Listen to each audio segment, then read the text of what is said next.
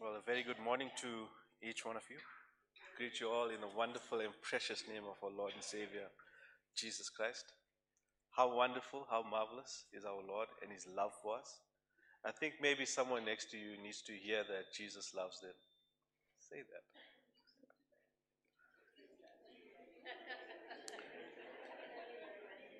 I think we need this reminder sometimes, especially when we're in the midst of struggles and storms. We tend to forget this.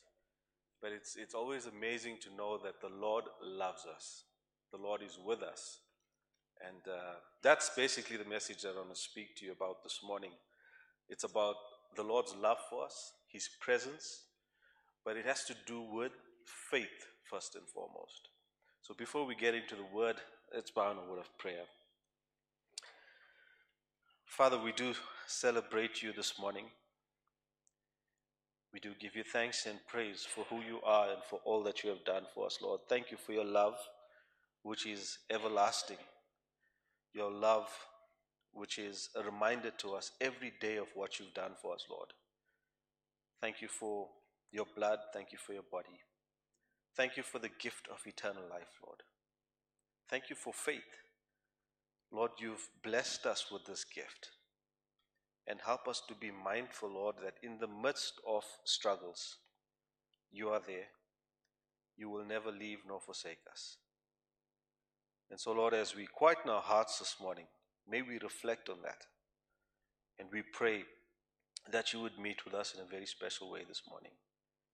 And with that, I pray that the words of my mouth and the meditation of our hearts would be acceptable unto you, our Lord and Savior, Jesus Christ. Amen. Amen. This morning, I would like to share a passage of Scripture which I think many of us are familiar with. I think we've grown up listening to this event that has happened, and it has to do with Jesus walking on the water.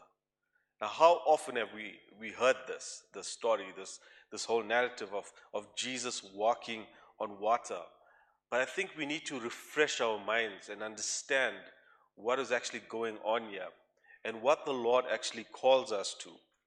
And this particular passage has been on my heart for quite a while.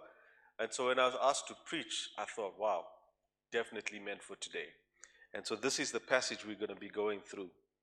But before we get into that, just a bit of observation from my side. I've been backtracking throughout Christian faith with regards to the universal church. And with that, I mean the church holistically, globally.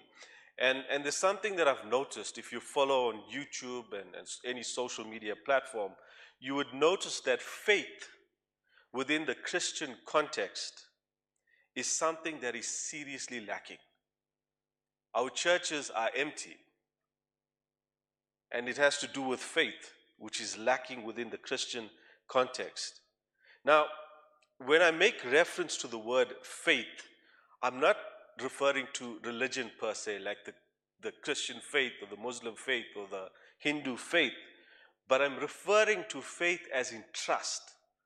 And when I'm saying trust, I'm saying trusting God, the one and only true living God.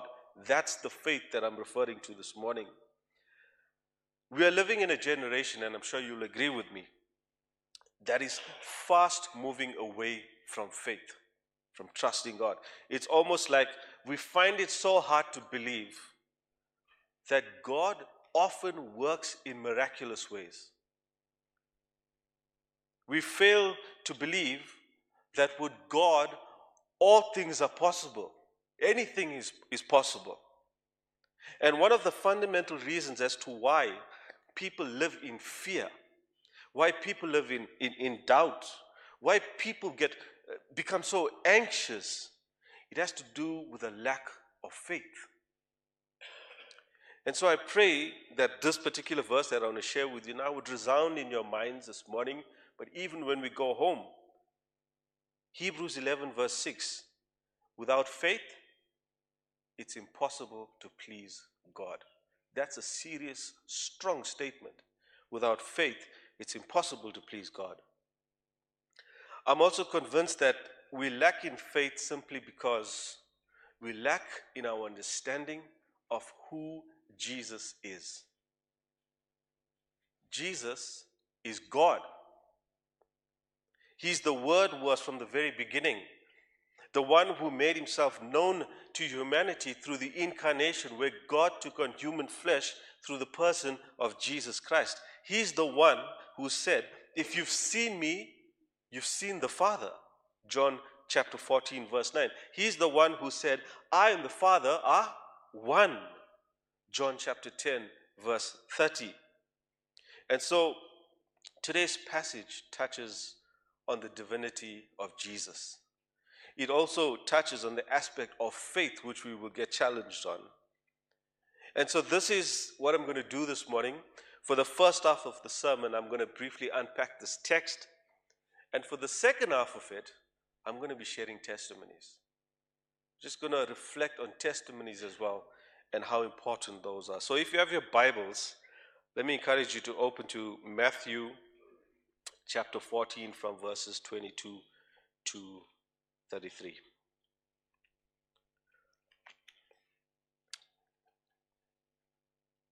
This sort of takes off from when Jesus fed the 5,000, right? So we're picking up from there. Verse 22, immediately he referring to Jesus, made the disciples get into the boat and go before him to the other side while he dismissed the crowds. After he had dismissed the crowds, he went up on the mountain by himself to pray. When evening came, he was there alone. But the boat by this time was a long way from the land, being beaten by the waves, for the wind was against them. And in the fourth watch of the night he came to them, walking on the sea. But when the disciples saw him walking on the sea, they were terrified and said, it's a ghost. And they cried out in fear. But immediately Jesus spoke to them, saying, take heart, it is I. Do not be afraid. And Peter answered him, Lord, if it is you, command me to come to you on the water. He said, come. So Peter got out of the boat and walked on the water and came to Jesus. But when he saw the wind, he was afraid. And beginning to sink, he cried out, Lord, save me. Jesus immediately reached out his hand and took hold of him, saying to him, O you of little faith, why did you doubt? And when they got into the boat, the wind ceased. And those in the boat worshipped him, saying, truly, you are the Son of God. That's an amazing event, right? I love that passage. Now, what we've got to know here is that this particular event is recorded by the three gospel writers, Matthew, Mark, and John. But before we understand what's going on here, we've got to backtrack a bit and get a better understanding of the whole context, which brings us to chapter 14 from verses 13 to 21. And this is the account where multitudes of people, thousands of people, were following Jesus, and they followed him into this remote place. And if we remember the feeding of the 5,000, there were lots of people Jesus was preaching, and there came a time when they were hungry. And there was not enough food to eat. All they had was 5 loaves of bread and 2 fish. And we see that Jesus performed this amazing miracle where he multiplied that 5 loaves of bread and 2 fish, and everyone ate. And we're looking at over 10,000 people. So that was what was happening. When he had done this, the people were in awe of what he'd done and who he was. So they were sort of figuring this out.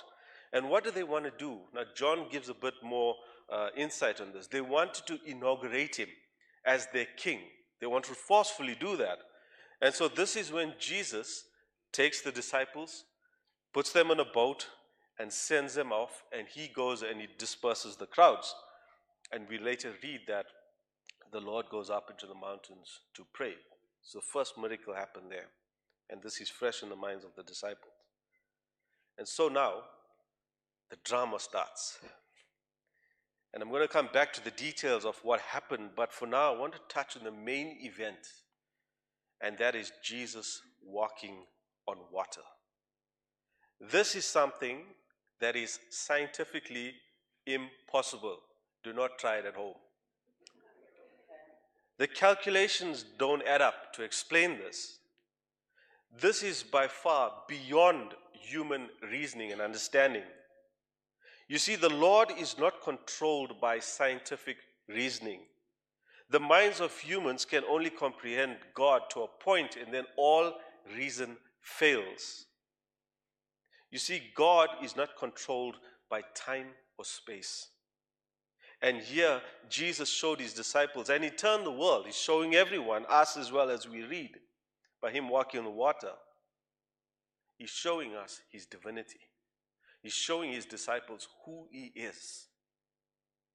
You see, only God can do something like this. By him walking on water is a direct declaration. He's now declaring to those who are, the disciples, he's declaring his divinity. He is the God of creation. And when I speak of creation within this context, I'm speaking of creation as in nature. By him walking on water shows us his authority over nature. And when we read the Gospels, we read how many times Jesus commands storms to stop, and they stop. And when we look at Job chapter 38, verse 16, we see Jesus' actions tie up with what God said to Job. God said to Job, "Have you entered into the springs of the sea? Or have you walked in search of the depths?" The picture here, in other words, is like God showing he is Lord of creation. He walks even in the depths of the ocean. Mind-blowing. And so we see who is here. The God of creation. And he's walking on water.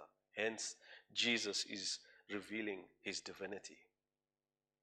Now remember, when Jesus multiplied 5 loaves of bread and 2 fish to feed the thousands of people, even there, he was demonstrating his divinity.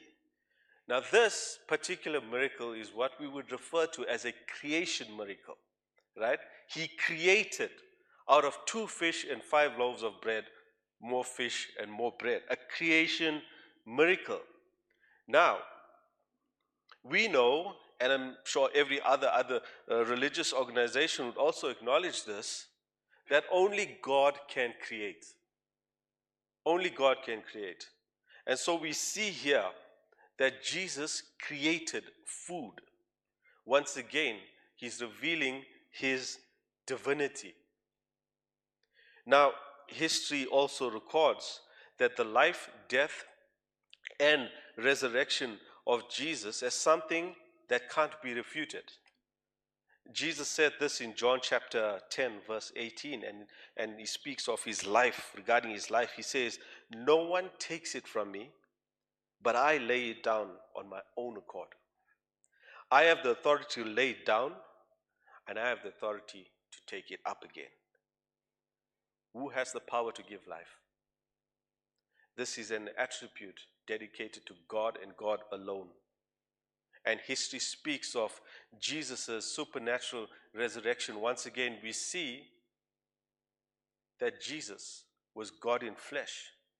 He's Emmanuel, God with us. So we get the picture of who's walking on the water. This is no ordinary man. This is God. Now that we've established who Jesus is, let's look at the rest of the text from that perspective. We're looking at it from that perspective. This is God walking on the water. In verse 22, Jesus sends the disciples away, and they left in the evening, and they were going to make their way to Gennesaret, which was not very far away. Now, observe this. When they initially set sail, there was no storm, right? If there was a storm, they wouldn't have left. So clearly, there was no storm when they set sail. Think about that.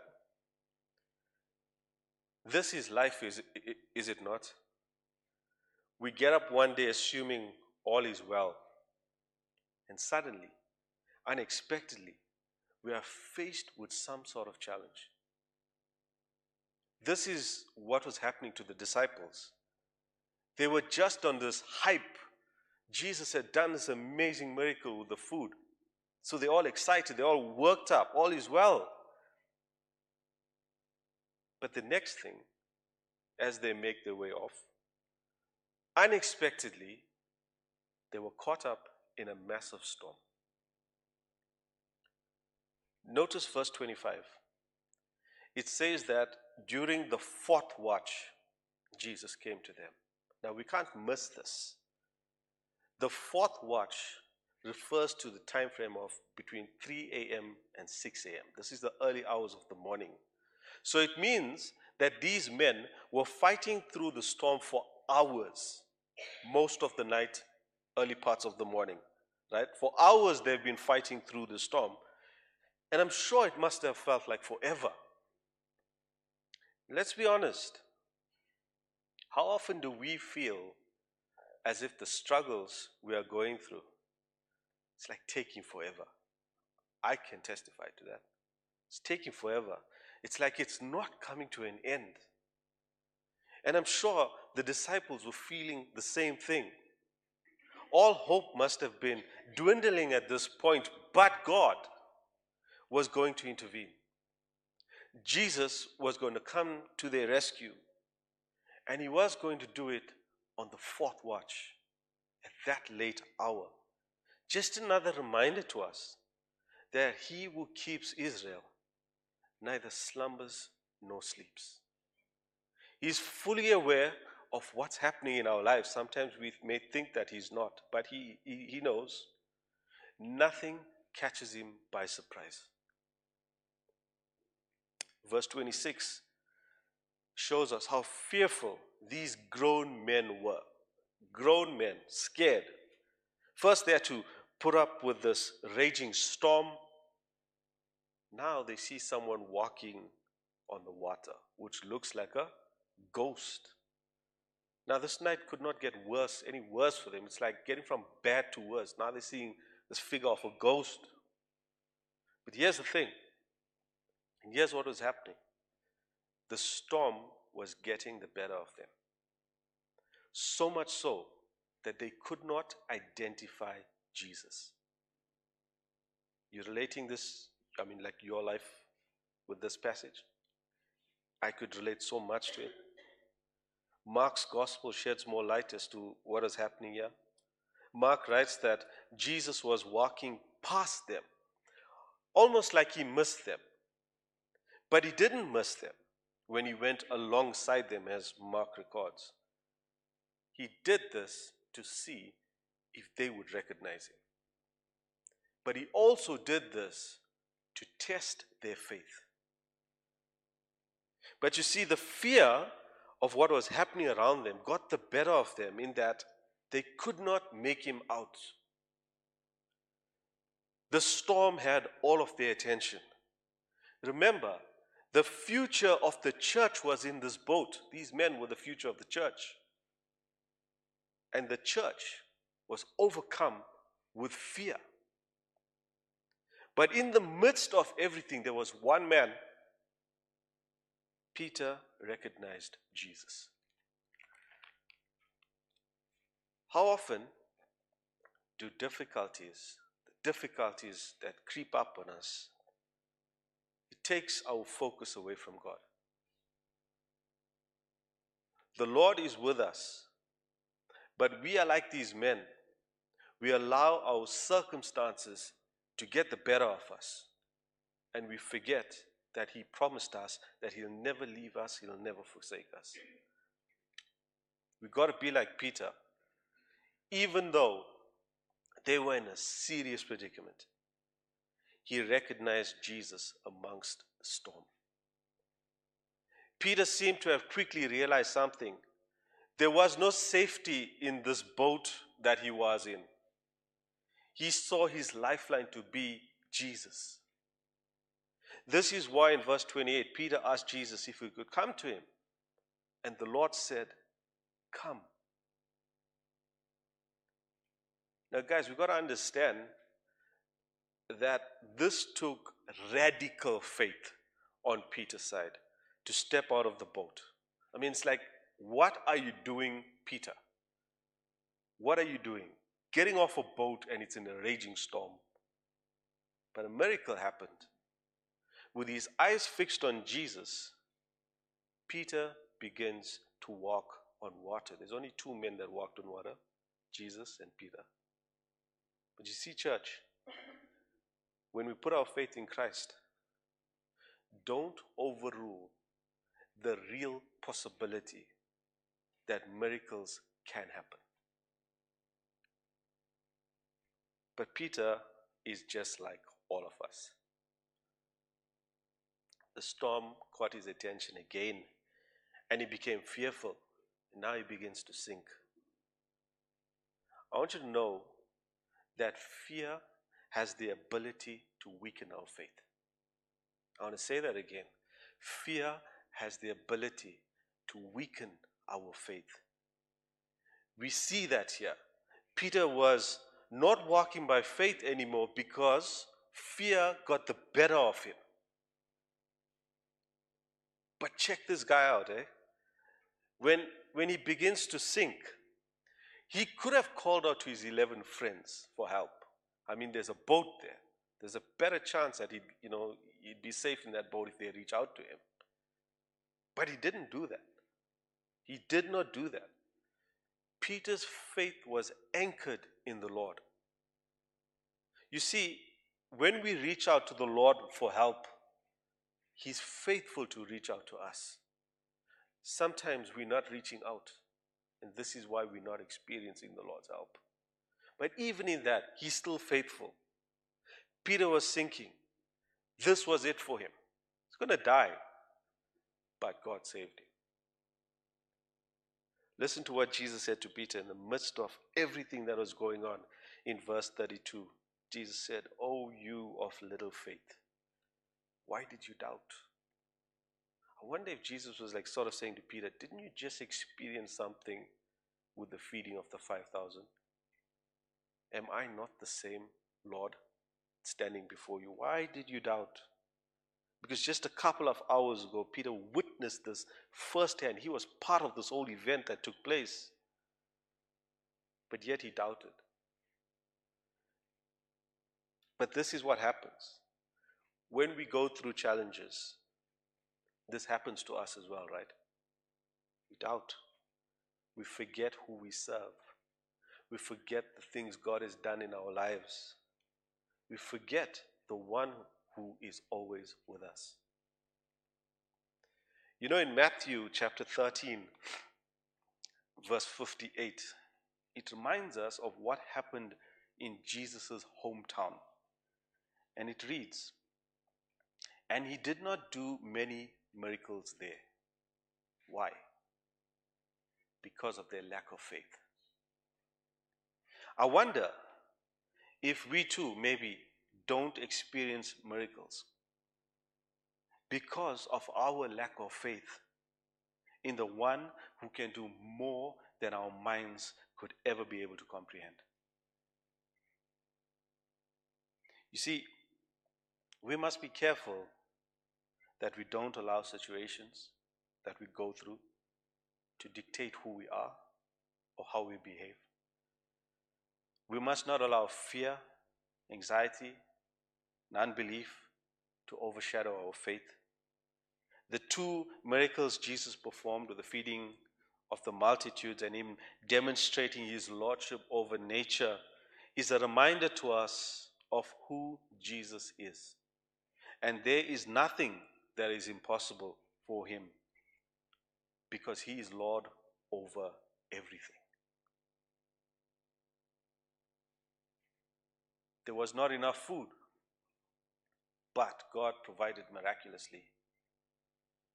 The disciples were overwhelmed with fear and possible death, but God intervened and saved them.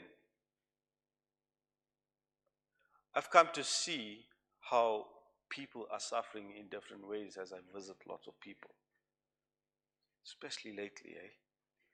Most of them feel hopeless. They feel broken for various reasons. And my message to them is, yes, this is happening to you, but God can change that situation. Don't allow fear to overshadow your faith. Trust Him in the midst of whatever storms you are going through. I would like to share a couple of testimonies with you this morning.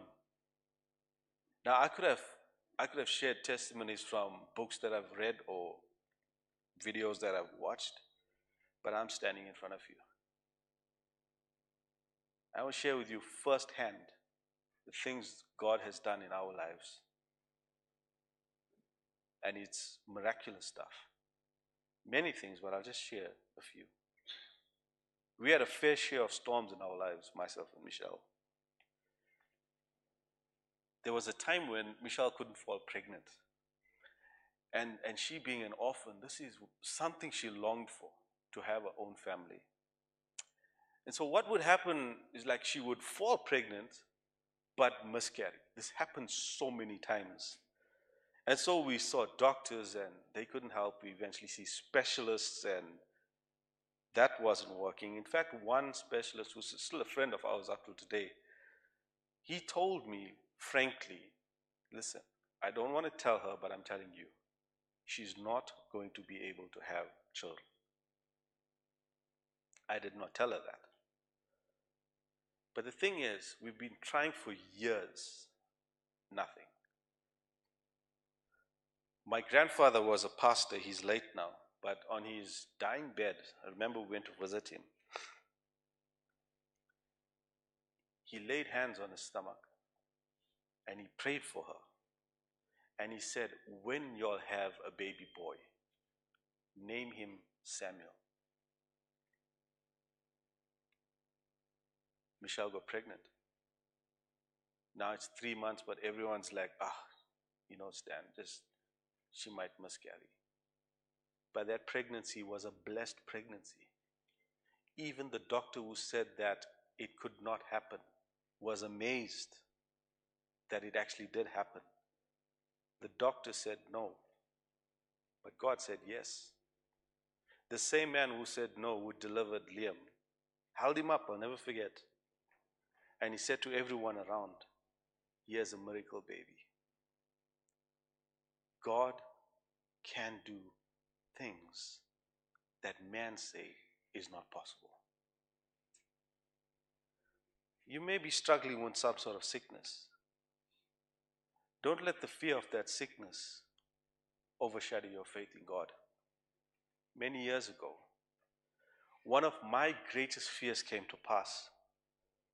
Now, again, Michelle and her family, they have a history of cancer. In fact, her father passed away with it. Her cousin had it. Her auntie had it.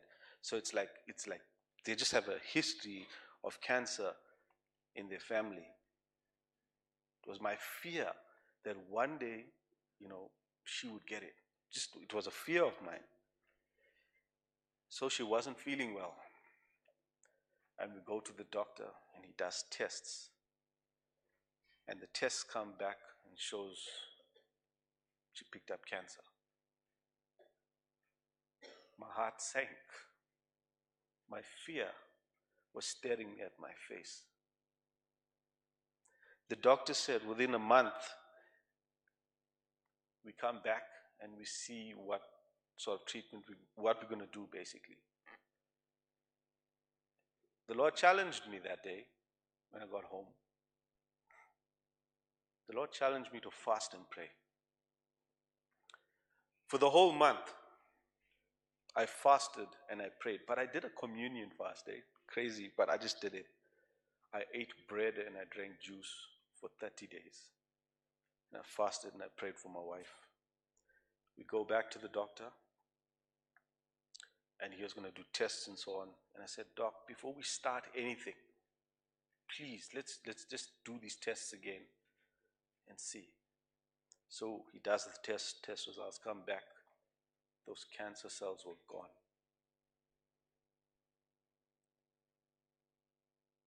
God healed my wife. The last time I preached here, I shared a bit of how messed up my life was years ago. I remember one day in school, a teacher told me this: nothing good will ever come from you. You'll finish off in the streets. Kind of prophetic words, because that's what I'm on the streets now. But you know what I believed him, eh? I mean, these are the people you look up to. A teacher, I believed what he said. Sort of impacted my life so badly in a negative way. Long story short, we come to a point years later where I feel God calling me to ministry. Me. Firstly, the church that we were at years ago, they never took me seriously.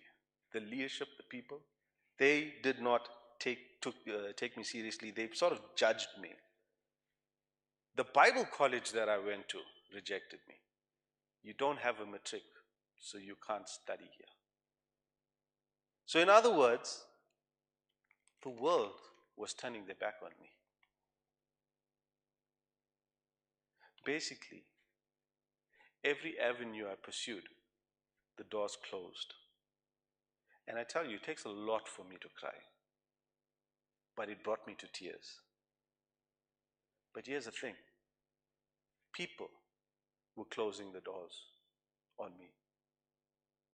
But God had a plan for me. And He reminded me that through His Word.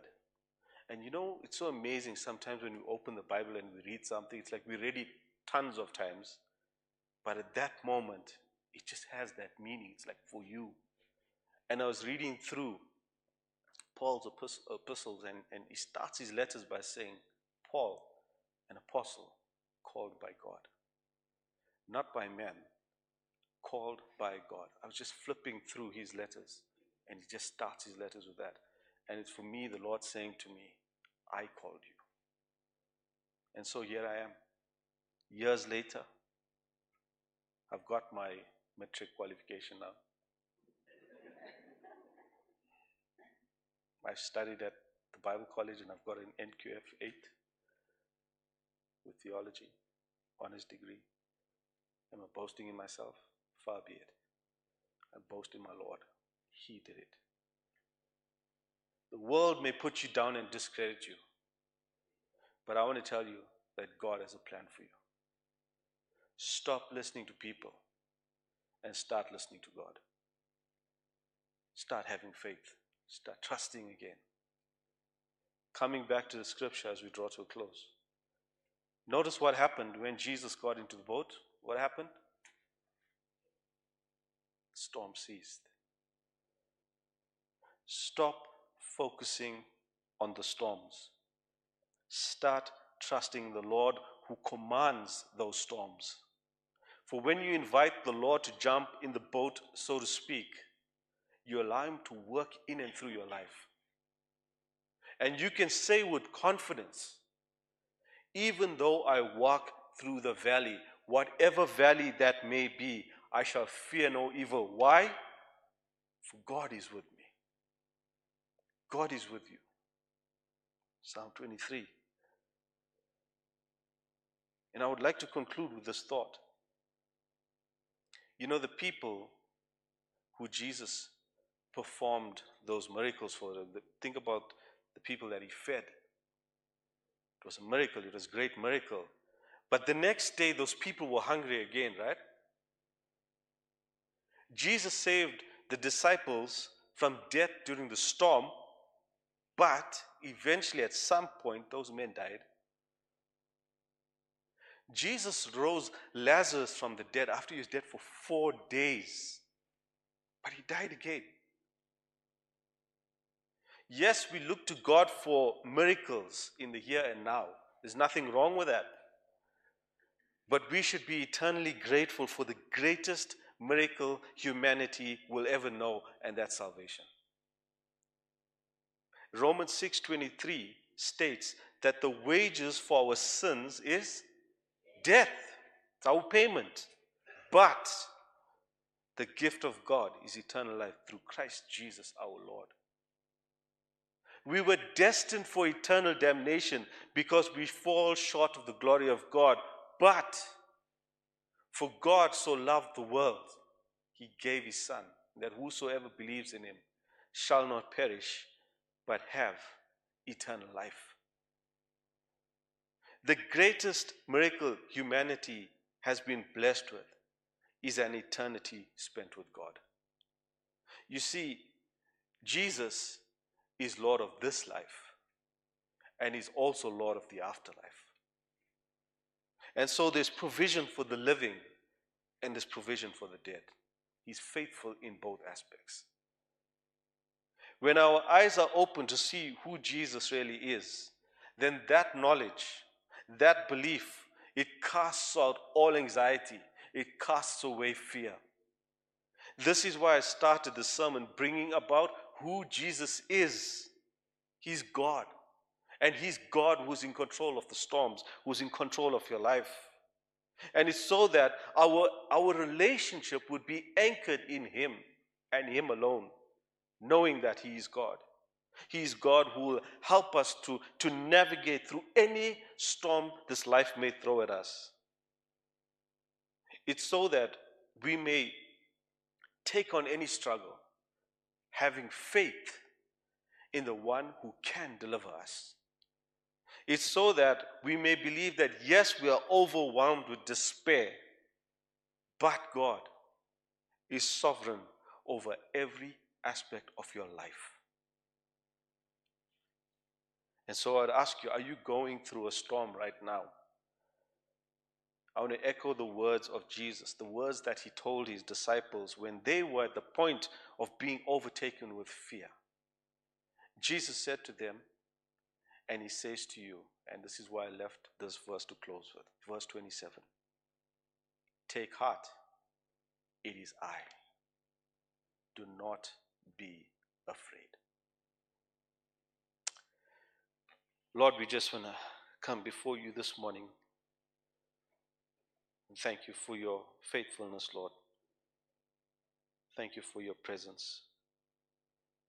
Thank you, Lord, for the reminder, even through your word, that you are always at work. You know each one of us. You know what we go through. You know the challenges. You know our fears. You know our anxieties. But Lord, even through all of that, please help us that we may put our faith in you, Lord. That we may trust you every step of the way. For you are able. You are able to do more than our minds would ever be able to comprehend. And so we thank you for the reminder of this from your word this morning. And Lord, help us to remember your words once again. Take heart. It is I. Do not be afraid. For we pray this in Jesus' name. Amen.